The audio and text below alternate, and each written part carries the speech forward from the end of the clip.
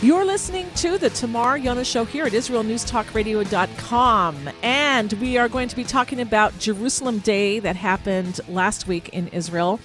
Very important day. Also, is Israel dependent on the United States, or is the United States dependent on Israel? Also, European drought and water crisis and U.S. inflation future, and SWIFT and U.S. domination. So if you're worried about your money, you may want to listen in, and then you can make perhaps more informed decisions on how you want to save it and protect it. Our guest today is Dr. Mordechai Ben Menachem. He's a commentator on Mideast and world issues, and he is the author of the book Muslim Winter, and you can find that on Amazon. He is a former lecturer at Ben Gurion University. He's authored over 90 books and 400 research papers on science, history, and more. Welcome to the show, Dr. Mordechai Ben Menachem. Thank you. All right, so let's start out with this intriguing topic. Is Israel dependent on the U.S., the United States, or is the United States dependent on Israel? And by the way, if anybody wants to read that article, I will try to leave a link to it on our webpage where the show is podcasted. Go ahead. Okay, let me give the bottom line first. The answer is obviously not quite so simple. There is mutual dependency. Israel obviously gets its some of its primary military equipment from the United States. We purchase it with our own money. The United States does supply a certain amount, relatively small amount of credits that we can use to create American jobs in their defense industry. But any monies that the United States allocates to Israel does not arrive in Israel at all, not a single penny of it. All of it must, by law, be spent in the United States to buy American products. So that so much for the so-called dependency of Israel upon the United States. On the other hand, the United States is very heavily dependent upon Israel today for many very central technologies. And people just aren't aware of the real facts. We don't have the time here to go into the detail, but the article does go into a significant amount of the article that I wrote actually is not really an article per se. It's really a rebuttal and review of an article that was printed in, I think it was in Wall Street Journal, by a well-known person, or a very respectful person. His article was respectful. I'm not saying that his article was bad. It was just incorrect.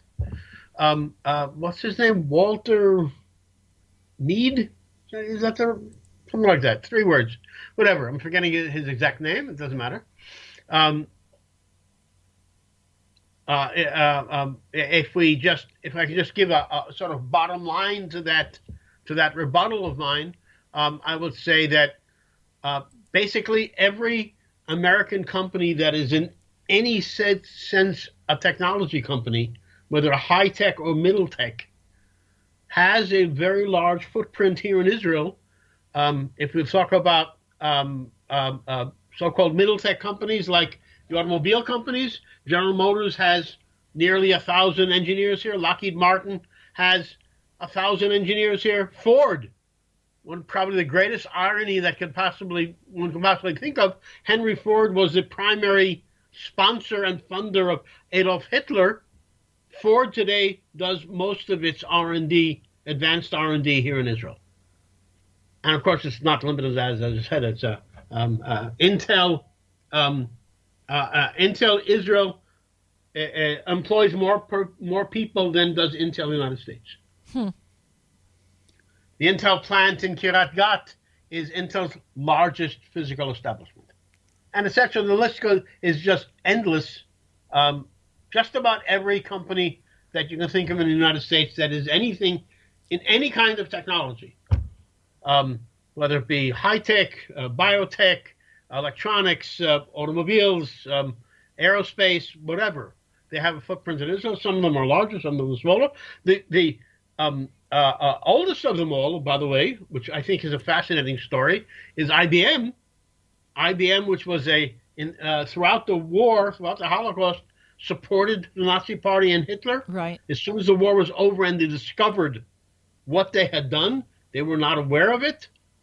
They apologized profusely, and they immediately established major operations here in Israel, including an R&D center from the 50s.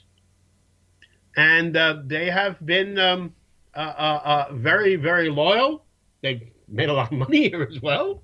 They certainly don't regret what they did, but one should acknowledge that they made a sincere apology for the mistake that they had made, and a sincere apology is extraordinarily valuable. I once heard also that companies like to hire Israelis because many of them find that the Israelis generally are more mature than their local population, because the Israelis have served in the Israeli army, and so they have a better grasp on, life and work and ethics, etc. That's very true, but it goes even beyond that. It's not just a question of maturity. You're absolutely correct about that. But if we look at books like what was the name of that book? The Startup Nation, a very well-known book. Right. One of the points it brings up is that Israelis, unlike Americans, are never embarrassed to react. In other words, if an American is sitting in a meeting with his or her boss, and the boss says something, Americans will be, shall we say, chagrined to disagree with the boss. That doesn't exist in our culture. Reminds me of how to succeed in business without really trying. Okay, go ahead. That simply does not exist in our culture. I can distinctly remember, specifically, I served in the army with Arik Sharon. He was a general. I was a private. And if he said something that I disagreed with, I would tell him so. And there was no problem with that. That's not considered insubordination. You're expressing an opinion. And from that, people learn. That's how we... This is true. That's how we organize. By the way, I just want to reiterate here that we're not trying, God forbid, to put down people or Americans or anything. We love America. We love the American people. But we're just showing a certain, things that we're good at and things that the Americans are good at. And in this sense, the Israelis are known for being much more assertive. Some people call it chutzpah in Hebrew. But go ahead. It's very true. I'm not saying anything about Americans. I'll give the opposite example. Americans are better than Israelis at everything in terms of packaging, for instance, which is a critical issue in any kind of product marketing. I would add to that service. You don't do it well. I would add to that service, customer service in America. Much better than here in Israel. We're going to be going to a break in another 2.5 minutes or so.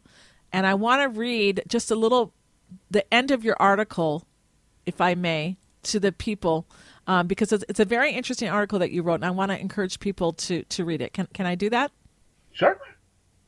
So you end up the article more or less like this. Israel today has a higher birth rate, higher female fertility, higher GDP per capita, higher life expectancy than the United States. Israel has fewer murders with all the issues with our neighbors in a year than Chicago in a weekend. Our social stability is far safer. Our banking stability is far safer.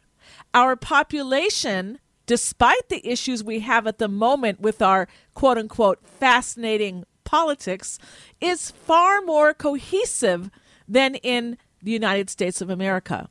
In other words, by every objective measurement, Israel is far more assured of a future than America.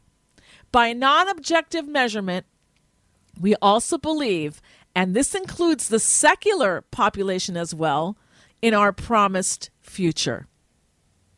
So that's more or less the end of the article.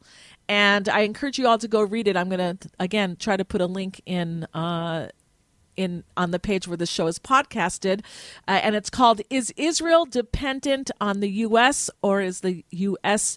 Dependent on Israel? And you give both sides there. And so it's a very interesting article. So we have another minute until we go.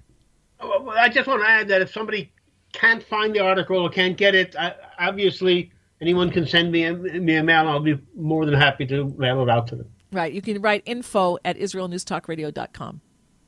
Okay. All right. So any last word on the last minute that we have?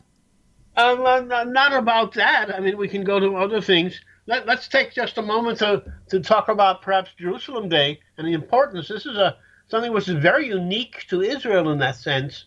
In a certain sense, we have sort of in double quotation, air marks, whatever they call them, air quotations, whatever. We have sort of two Independence Days. We have the day of when we declared independence as a country, and the day when Jerusalem was reunited. Remember, the eastern part of Jerusalem. Over? Well, we're going to a break now. The music is on. And when we get back, we will talk about Jerusalem Day, how important it is, how happy it is here in Israel, and how much it ruffles the feathers of our enemies. We'll be right back, everybody.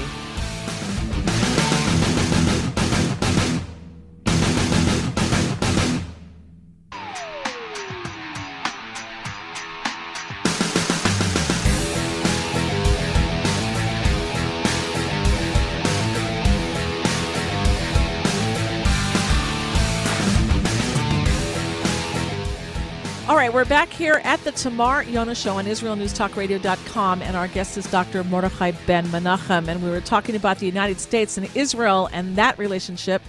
And next, we're talking about Jerusalem Day that has taken place. Well, it takes place every year, and it happened here last week in Israel.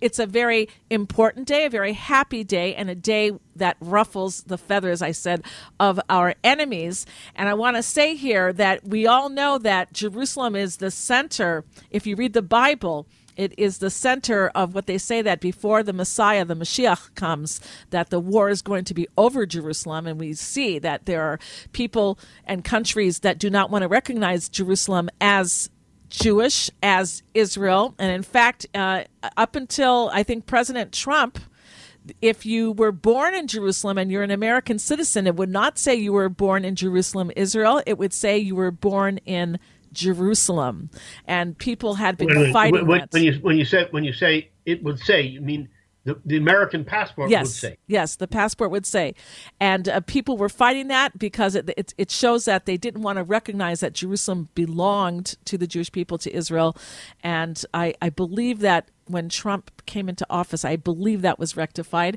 And Jerusalem Day is a day where we celebrate after the 1967 war, when Jerusalem was liberated, and the east and the west of the city. The east was occupied by Jordan. The western part of the city was in Israel's hands. And in the 67 war, we liberated the eastern part of the city, and it's a very big day where we go with we have like a big parade. Mostly youth go out there, young adults, and they wave the Israeli flag, and it's a day of celebration. It's not a day of killing people like you see in parades of the Islamists here, and etc.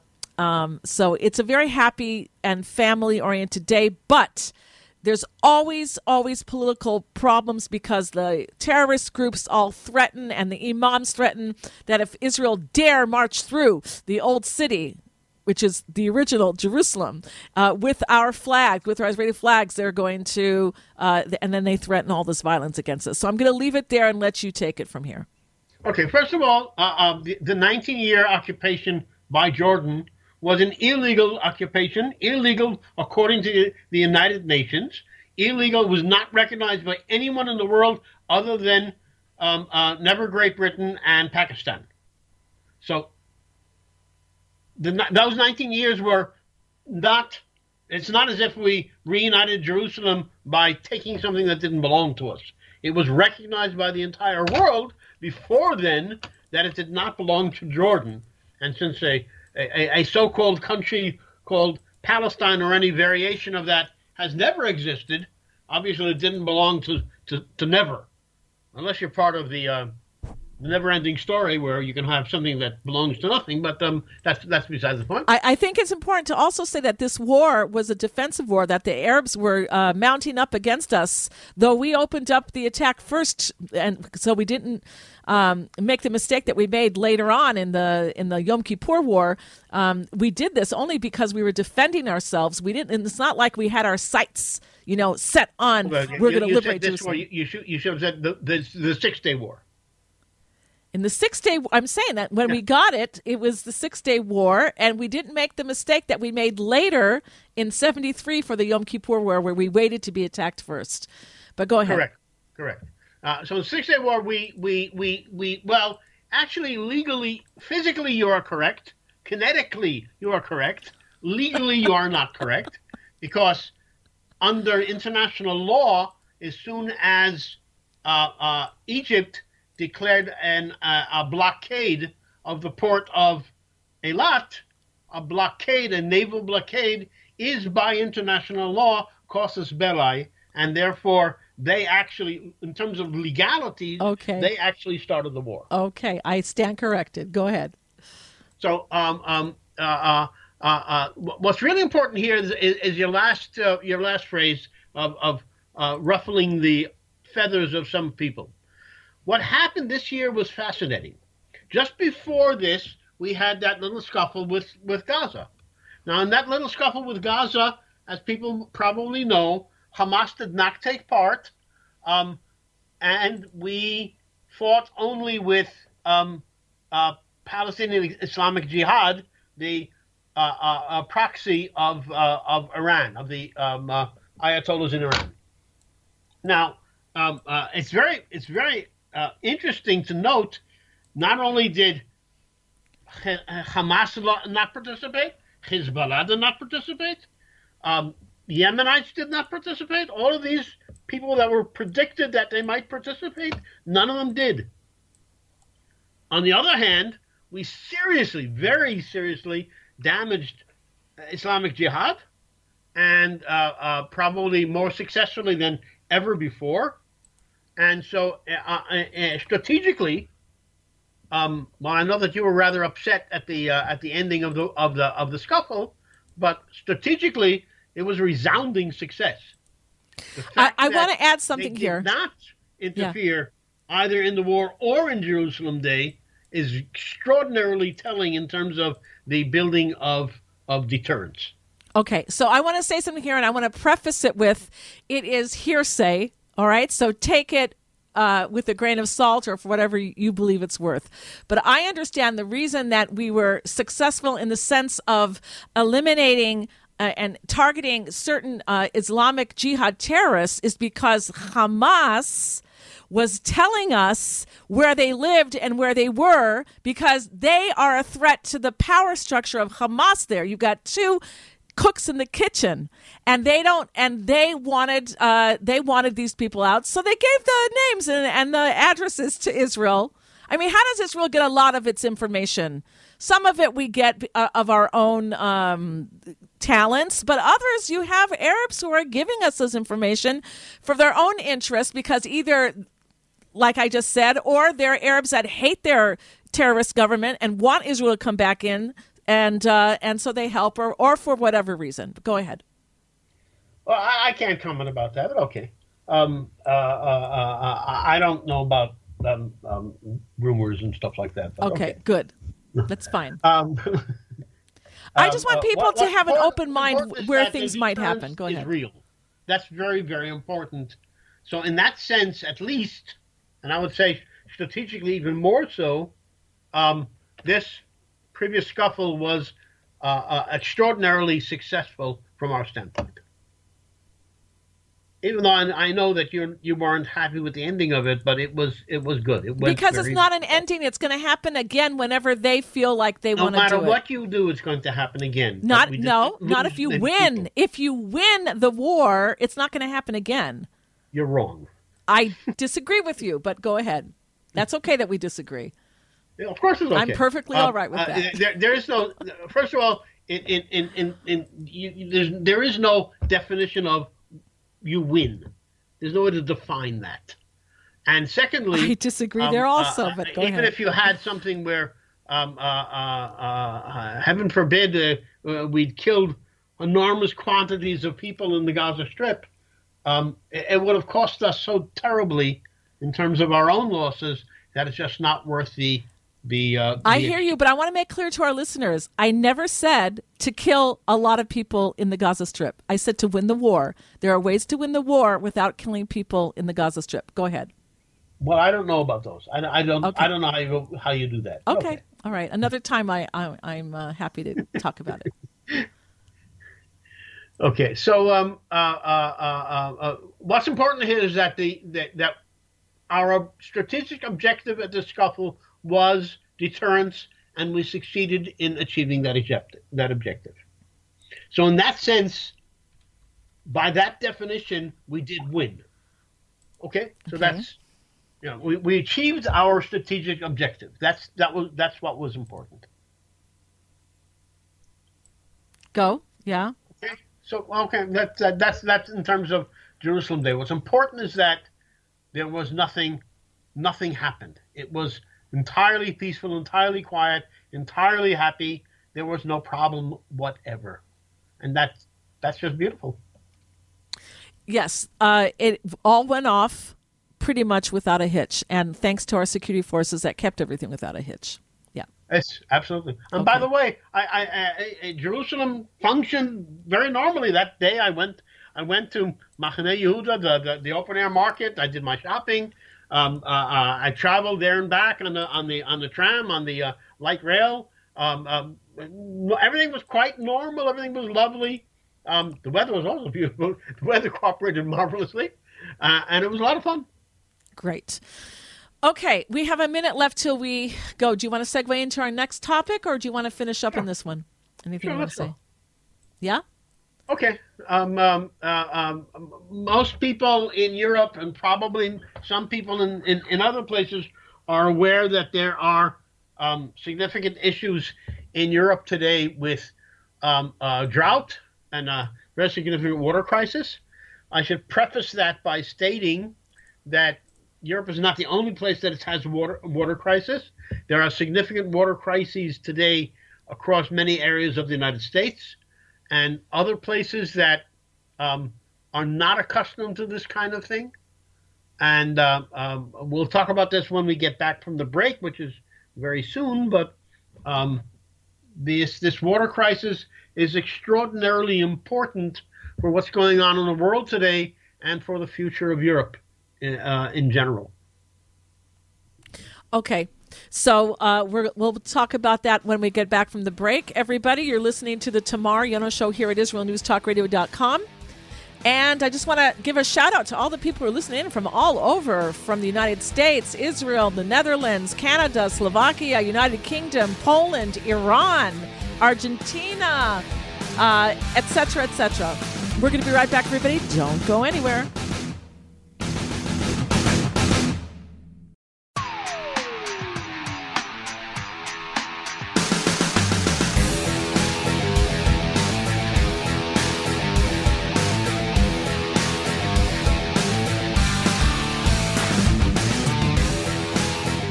We're back here at the Tamar Yonah Show on IsraelNewsTalkRadio.com, and we are talking with Dr. Mordechai Ben Menachem. We were talking about the United States, Israel, and we started to talk about the European drought and water crisis. And pray tell, if you're wondering, that's happening on the other side of the pond, how does that affect me? Well, Dr. Mordechai Ben Menachem, tell us how it affects us.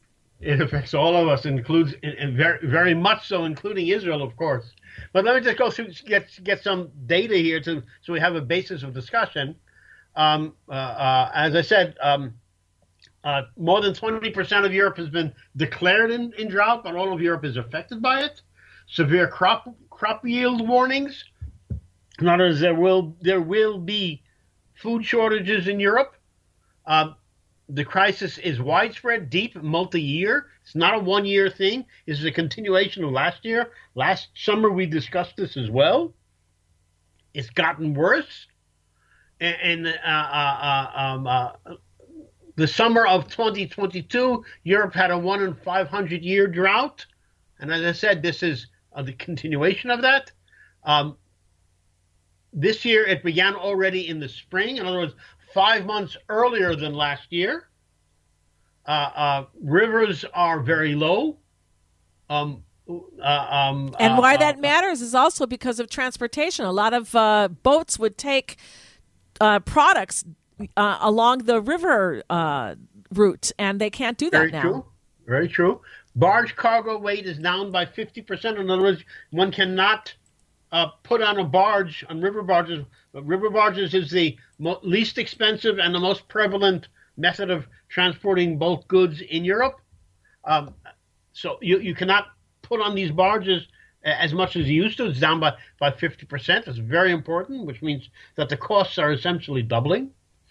Groundwater depletion, according to satellite data, began in 2018. Reservoirs are down by anywhere from 50 to 60%. Water competition is growing across all of Europe. Theft of water is growing as well. Italy's longest river, the Po, is at a historic low. France had its longest rainless period since the Crusades, and they've decided to cut consumption by 10%. Even Ireland is in drought. I've visited Ireland. Ireland, in terms of geography at least, is one of the most beautiful places I've ever seen. It really is the Emerald Island. Well, not this year, it isn't. There are problems with agriculture, problems with power generation. Remember the Dutch government just a few months ago with the closing farms. Now I'm wondering how much they regret having done that. Now that there are food shortages across all of Europe, nuclear power plants lack water for cooling. I would say that this is apparently congruent to the medieval warm period between the years 900 to 1300 AD, when things happened there similar to what's happening in Europe today, happened at that time as well. And I'll remind people that are aficionados of history, that was a period when Jews were repeatedly ejected from various countries around Europe. And many anthropologists today claim that there is and was a direct connection between the eviction of Jews and the water problems that existed then. Now we come to what I would call the Israeli aspect of this issue. As most people probably know, which country in the world has the world's most advanced water technology? Obviously, Israel. Right. We export it all over the world, except, of course, to Europe. As people are aware, Europe does not particularly like Israel, which is sort of a continuation of the statement about the ejections of a few centuries ago. We sell water technologies, as I said, every place except in Europe. What has Europe's historical response been to shortages, particularly food and water? Does anyone seriously think European aristocrats will actually go to work in their lives? I sort of doubt that. Then what they do is they send their armies to steal. That's what Pope Urban II declared in 1095 at the Council of Clermont. He said, we don't have sufficient resources, go out and take them from others. So it's a papal decree to go out and steal from other countries. That's what Europe has always done. Europe's economy today has a basis in tourism. Museums are full of stolen items. It has a basis in luxury goods like Gucci, wine, cheese. Who's going to buy luxury items when people are getting poorer all the time? Infrastructure across Europe is crumbling. Has anyone heard about Big Ben? Has anyone heard about what's happening in the so-called Palace of Westminster? In Palace of Westminster, the Parliament of England, pieces of masonry are crumbling and falling on people.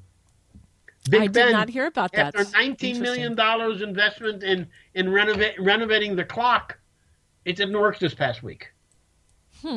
I didn't hear about that. Very interesting about Big Ben. Okay. Okay. So all across Europe, infrastructure is crumbling. What's Europe going to do this time when it gets hungry and their stolen cash runs out? They don't have armies anymore, and they don't have young people to man them, even if they really did have armies. And the few armies that they have don't have ammunition or arms because they sent all that ammunition away, didn't they?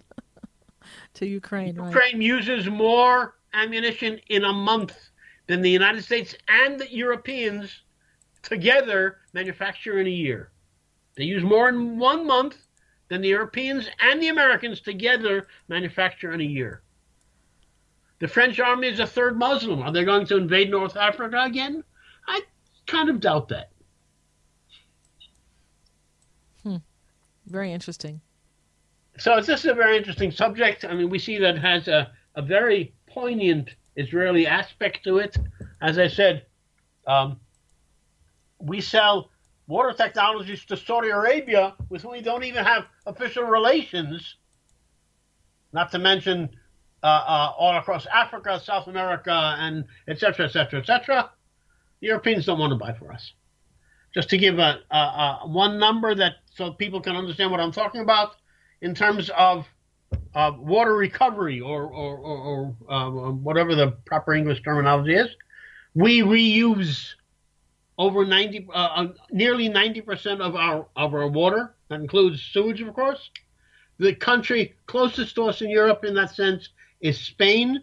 They reuse 8%. And unfortunately, they just don't have the... And we have desalinization. Of course, desalinization. Well, desalinization is probably not relevant to Northern Europe, but it would certainly be relevant to Southern Europe, places like Italy, Greece, right. Southern France, Iberia, Spain and Portugal, etc. Right. But of course, they prefer to die. It's easy. It's a lot easier to go hungry than to do business with Jews. Europeans are very interesting people. Unfortunately, they have a long history of anti-Semitism, and they're living up to it still today. Much of it. Yes, that is, and as we all know, as I mentioned just a few moments ago, anytime there is any problem in Europe, anti-Semitism grows. No connections, no relationship. Who cares? I mean, Jews don't bring the rain, but that doesn't matter. Well, Iceland. How many Jews live in Iceland?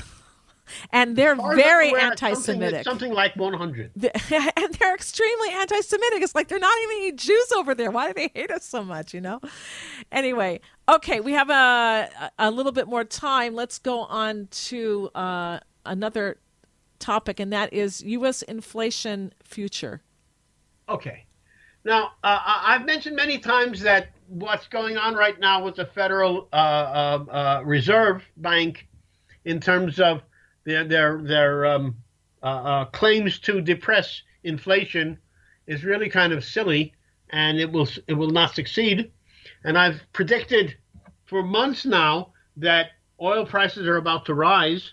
Well, this past week, both Russia and Saudi Arabia being the number one exporter in the world, Russia being the, I think, second or third exporter of oil in the world, have both seriously cut back on their pumping.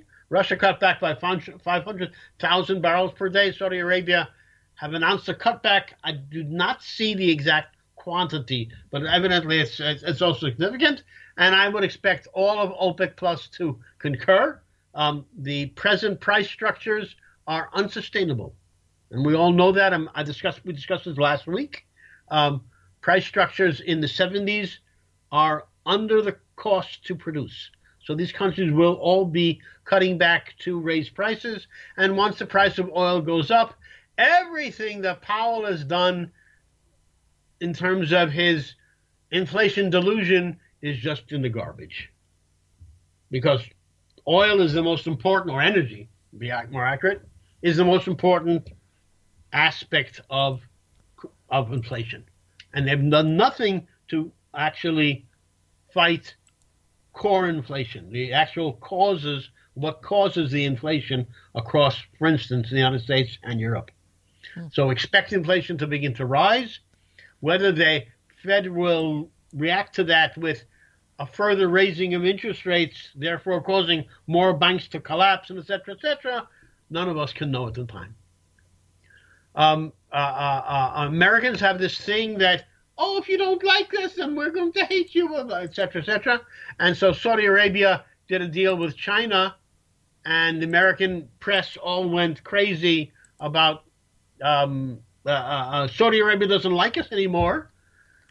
But that's really silly. Saudi-China trade in 2022 stood at $116 billion. Saudi-U.S. trade in 2022 stood at $35 billion. So it's nearly a question of Saudis doing what's best for Saudi Arabia and not have anything that has nothing to do with the United States in that sense. 29% of Americans have been diagnosed over this past 2 years with clinical depression. Clinical depression is a real sickness. It is a real illness. People die from clinical depression.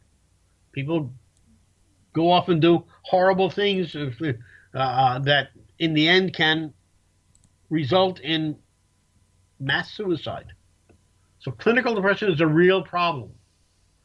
The U.S. has a crumbling military with overpriced and underperforming equipment. What we've seen in the Ukraine war in terms of American equipment is that every system that they have touted has been countered by Russia. Russia this past week destroyed an American Patriot system that cost $1 billion to the American taxpayer. Russia this past week exploded tens of ammunition depots, hundreds of thousands of tons of ammunition, and the Ukrainians are short of ammunition in any case. Remember, that's why the Americans, quote unquote, stole. That's not their terminology. That's my terminology. They reassessed 300,000 rounds of 155 millimeter artillery ammunition, taking it from Israel and giving it to Ukraine. Most of that has been simply blown up, not used. Why? Why? Yeah. The Russians know where it is, and they simply blow it up. Ah, the Russians are blowing it up. Okay, I thought, okay, fine. I didn't understand. Okay, Sorry. yeah. Russian intelligence in Ukraine is superb. American intelligence at the beginning of the war was good. Russian intelligence now, by this time, has far surpassed the quality of American intelligence. I mean that in terms of military intelligence, not in terms of IQ of individuals. I'm not saying anything against persons there. Let me give you an example of kind of poor leadership that we're seeing in the American military today. And again, when I say we're seeing, I'm talking about as an outsider.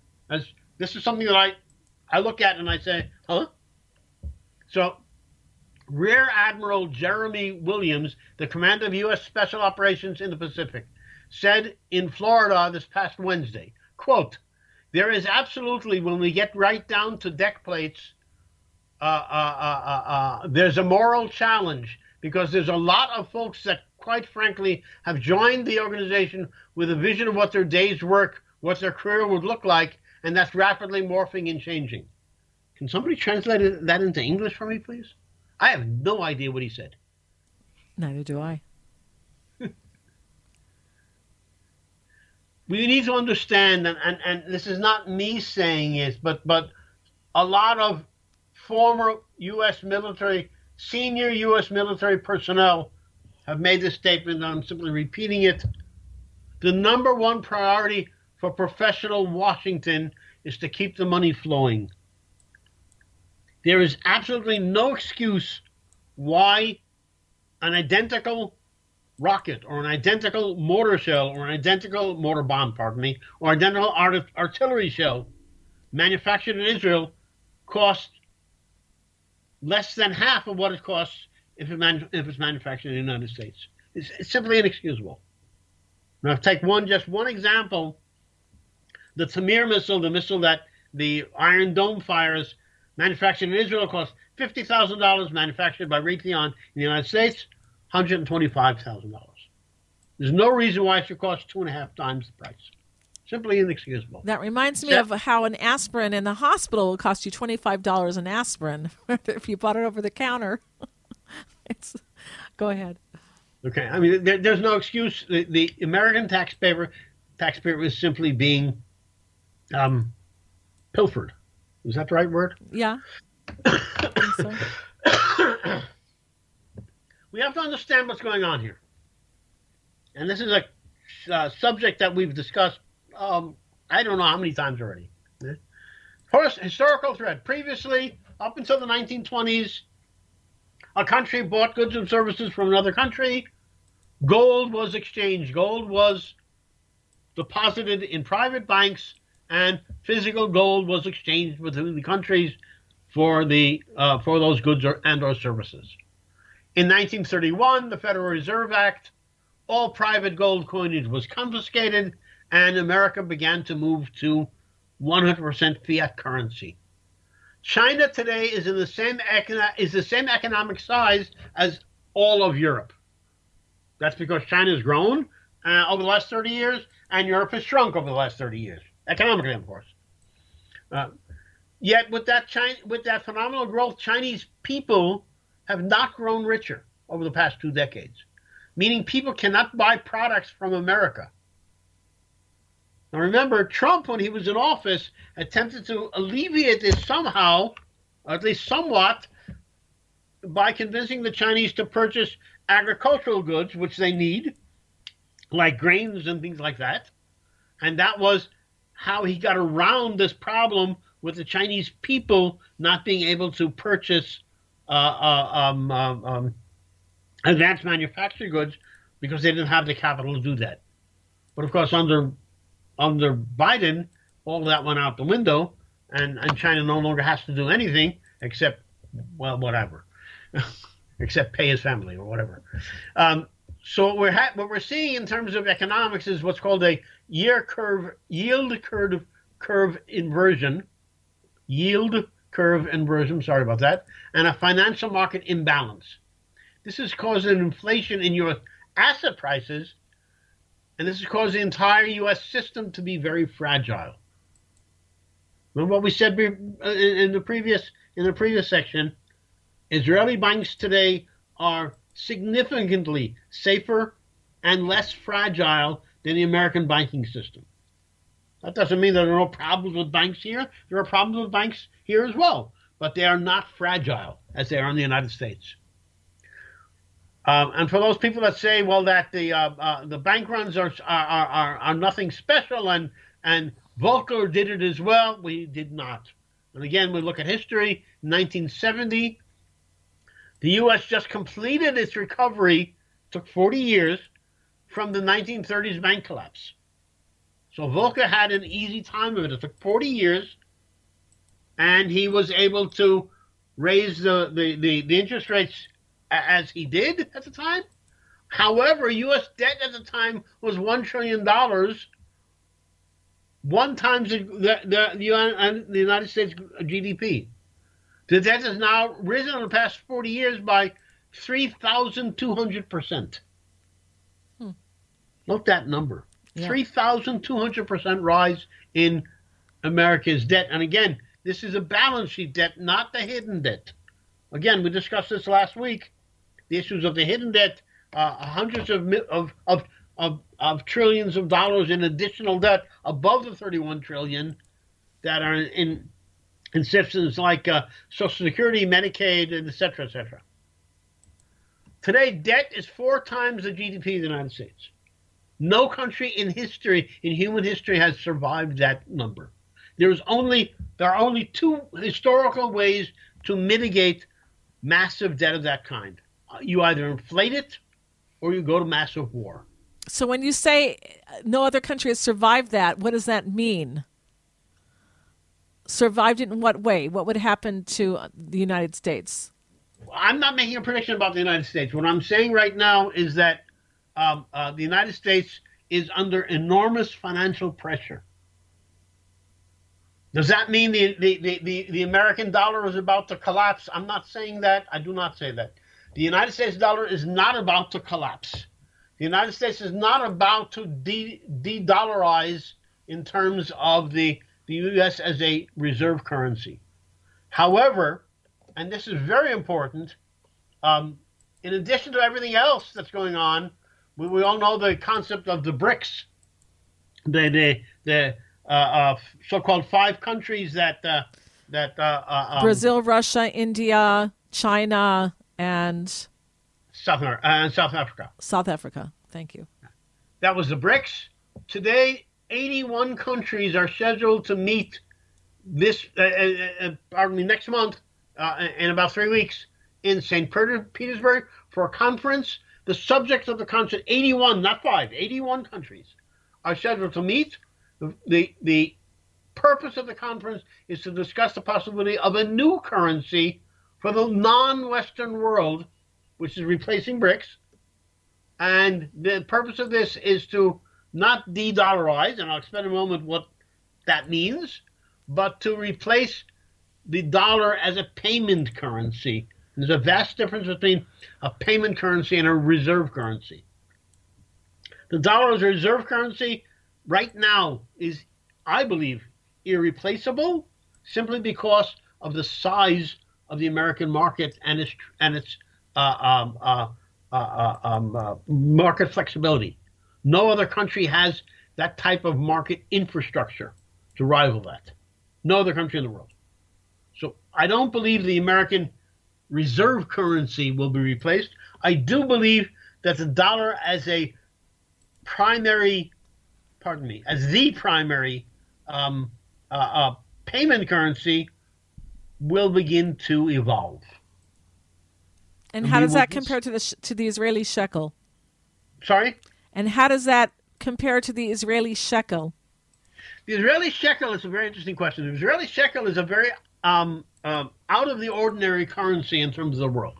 On the one hand, we have foreign currency reserves, which are the 14th highest in the world. That includes even countries like oil countries like Saudi Arabia. Includes countries like Germany, etc. 14th highest in the world in reserve currency. The shekel is not linked to the dollar. It used to be, by the way, many, many years ago, but it's not linked to the dollar. It's linked to what's called a constantly evolving basket of currencies. So the Bank of Israel, again, we're going back to the issue of bank stability. The Bank of Israel periodically reevaluates. I don't know the periodicity of that. Periodically reevaluates what the basket of currencies is composed of in terms of percentages. Obviously, the dollar is part of that, and the shekel is then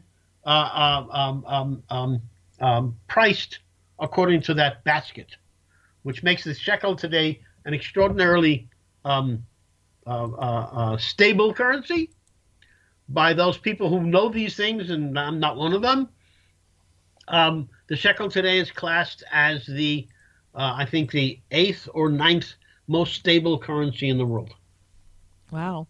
And such a tiny little country. Amazing.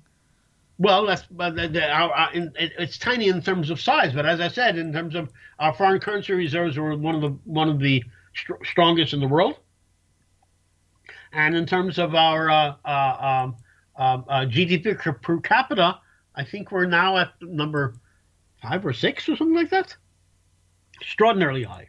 Much, much higher than any Western European country, much higher than the United States. In other words, if you're an American and you decide to live in Israel, and I mean this symbolically, not physically at the moment, you lengthen your life expectancy, you enhance your fertility, and you get richer all at once, easily, just by making that little trip. Well, okay. SWIFT and U.S. domination. I don't think we have time to that, do we? Do we really have time to go on that? 5 minutes? Can you do it in 5 minutes? Maybe. I'll sort of be a little bit swift, if you pardon the pun. Yeah.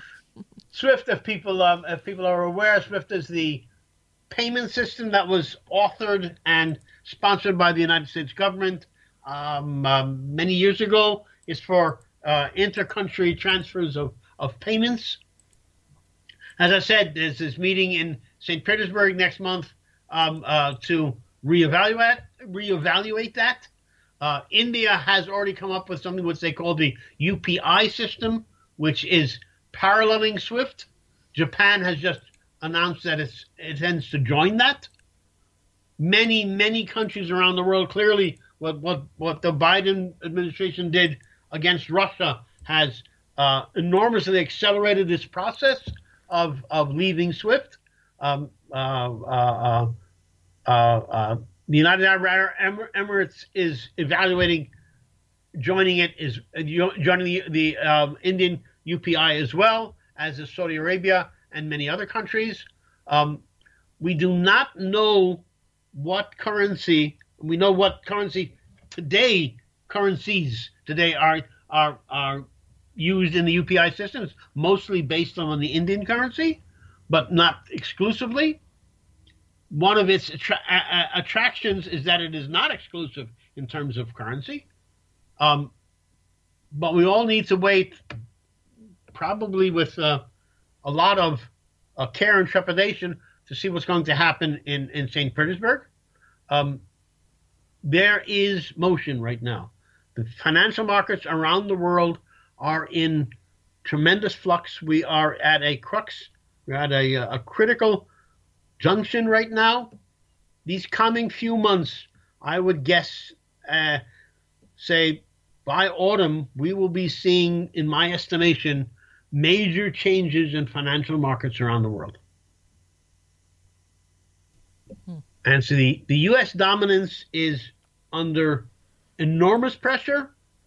I would guess that the objective of most of these countries today is to, again, not de-dollarize, but to end the United States dominance of their currencies and of their markets. And that really matters to every American, to every person on the planet. Oh, and by the way, the new currency that they're talking about, it's already been announced that it will be gold-based. So people should speak with their financial advisors and ask them if it's a good idea to invest in gold. I would guess so. As I've said before, I happen to believe in metals, not necessarily only gold, but clearly gold should be part of the mix in my estimation. I'm not a financial advisor. I don't know how to do that. I know how to do it for myself, barely, but not for others. Definitely people should be looking at how they do things, but look at it with a very open mind. Things are changing. The key word here is flux. Everything is changing at a rate that has never been seen before in the history of humanity. Interesting times. That's a Chinese curse, by the way, that you should live in interesting times. And I've even gone into the issue of the U.S. banking crisis or a lot of other issues that are on the table right now. On my estimation, the banking crisis in America is far from finished. All righty. Okay, so I guess we'll end it there? Yeah, I suppose so. All right. So if anybody has any comments or questions, you can always write us info or Tamar, Tamar, or info@israelnewstalkradio.com. Remember, you can agree, you can disagree. Everyone has a right to their own opinion. We are not flustered by people who don't agree with us. We look at it actually as a learning opportunity, as intellectual stimulation to debate a point or so. And so we welcome your comments and we welcome your feedback. Absolutely.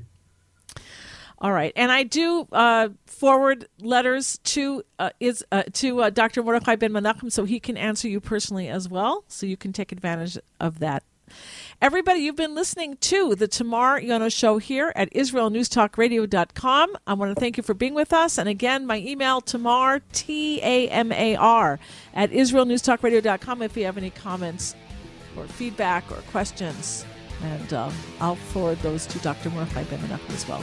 Thank you, everybody, for being with us. And thank you, Dr. Mordechai Ben Menachem. Thank you for having me. It was a lot of fun.